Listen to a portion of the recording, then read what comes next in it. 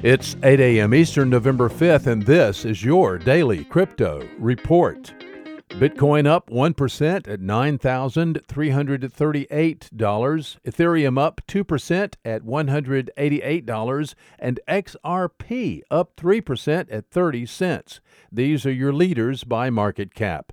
Top gainers in the last 24 hours, Stellar Lumens up 16%, Dentacoin up 15%, and Centrality up 15%.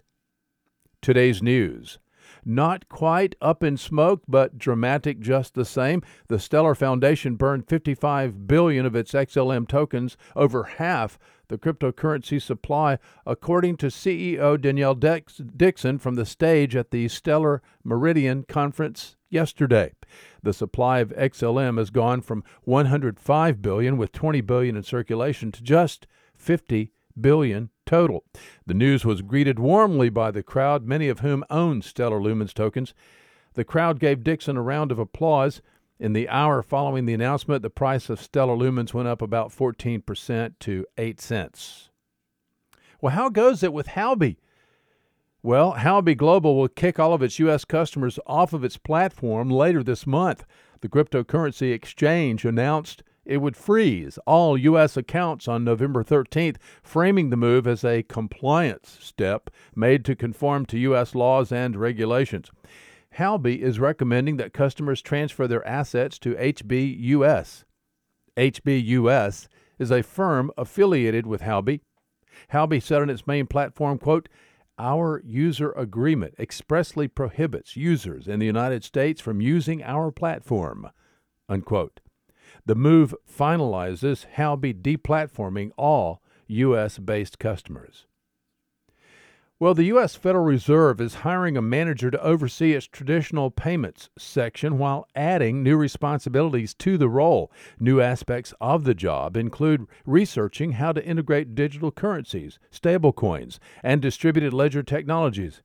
Looks like Libra woke them up. Recently, the Fed's governors have signaled broader interest in understanding and even issuing a central bank digital currency.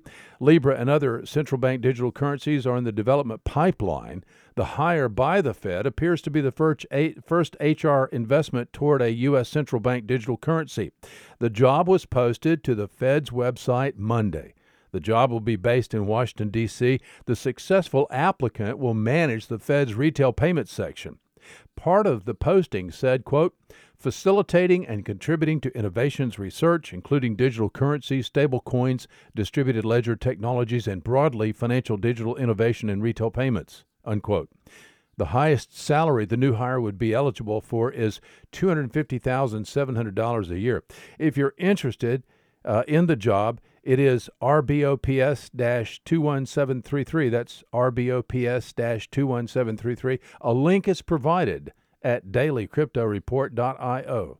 Good luck. Well, those are your leading headlines today. Visit us at dailycryptoreport.io for sources and for links.